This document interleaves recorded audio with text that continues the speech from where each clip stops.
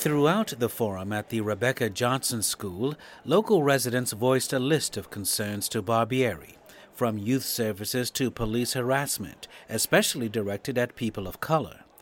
Barbieri, who became commissioner last June, said he's committed to improving emergency response times and to reinforcing a public service mentality among officers. Forum organizer Janae McDonald agrees with that goal. She says residents need more engagement from officers outside their cruises and not just when there's conflict taking place. Right now, there is a big part of the community that does not trust the police, and that's something that we need to fix. It will benefit the police department and it will benefit the community. But they need a reason to trust, and they need to understand why they should trust. Much of my interaction outside of context of my position with police has not been positive.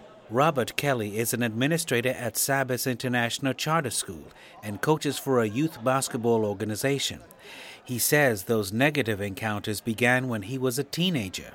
He wants to make sure today's youth have a much more positive first interaction with police. If we had some sort of, police facilitated leagues where a large number of youth were getting to know officers, interacting with them outside of a context of negativity, I feel like it would go a long way in terms of building trust. About 100 people attended last night's forum with Barbieri.